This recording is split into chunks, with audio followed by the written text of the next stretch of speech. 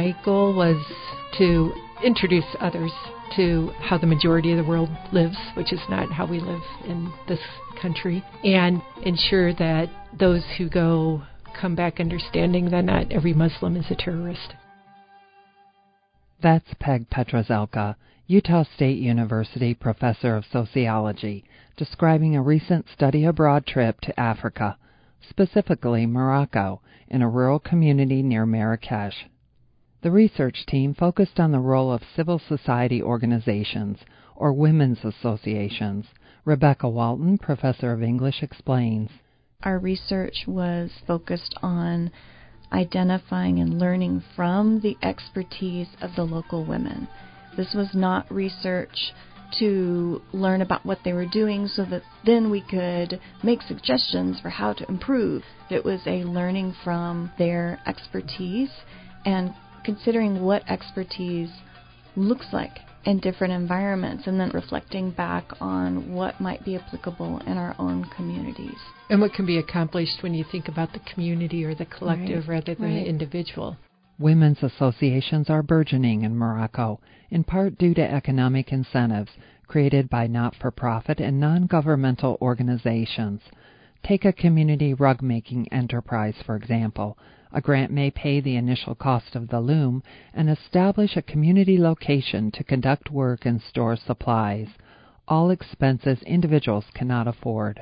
Their biggest money-making venture is production of honey. And they've been given some bees and the bee boxes and the outfits to wear. But they would like to expand that production because what the women tell us is that they're the only ones producing honey in the region, and they sell out every year.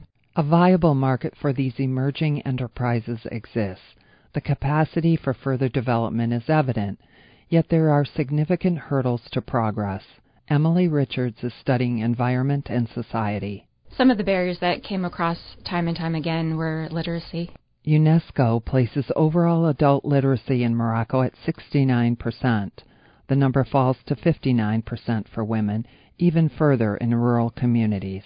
Another barrier would be education. It's a very male-dominated society. It's difficult for the women to continue education through a higher degree.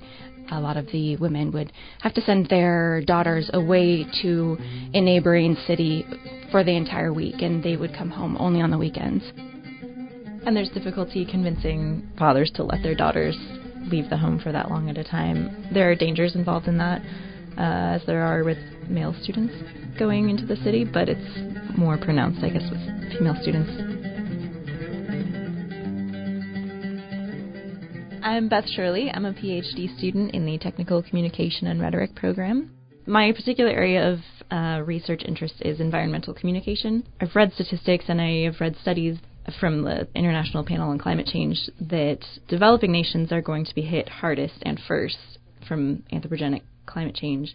The developed nations are the ones that are impacting it the most and reaping the fewest consequences. So it was really eye-opening to see those consequences firsthand and how this community is having to adapt to it with more limited resources than what we have here.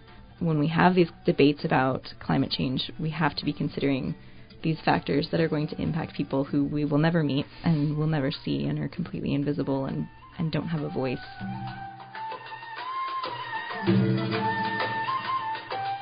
Together, they're a lot more powerful. They have a lot more agency as a unit, as an association, than they did as individual women trying to achieve these goals for themselves. Here's Emily Richards again. The ability to communicate through laughter and music and observe the work and the selflessness of the people there in the community. What I witnessed every morning before 5 a.m. was people were up, they were working. It was sun up to sundown, and they helped each other. But their livelihood, their survival was dependent on that. I felt that our society was so disposable. It was a completely simplified way of living and liberating, in a sense. It was also fascinating to see women fighting for the things that we take for granted. I mean, we all have our issues in the United States or elsewhere that we're fighting for, that we're passionate for, that we're striving to achieve for ourselves, for women, for our families. And to see that there, it was just as passionate.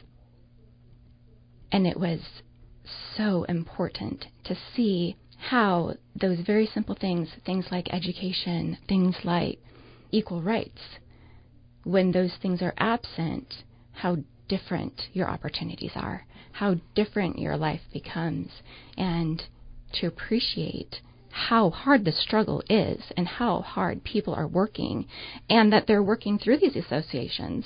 The government's aware that there are opportunities now arising through the diligence and the passion of the people there that are lifting themselves and fighting for the things that will make the biggest changes in their lives and for the lives of their family and their children. The research team accomplished many of their goals, creating meaningful cultural exchanges, seeing how the rest of the world lives, and observing civil society organizations in a non-industrialized country context. The next step in this journey is applying the inspiration of Moroccan women's associations to community life at home. With Utah Public Radio, I'm Peg Arnold. The UPR original series Crossing Borders is a year-long storytelling project between UPR and the USU Office of Global Engagement, providing services for international students and scholars, and facilitating study abroad opportunities for students and faculty. Details at globalengagement.usu.edu. And to explore more of the Crossing Borders series, head over to upr.org.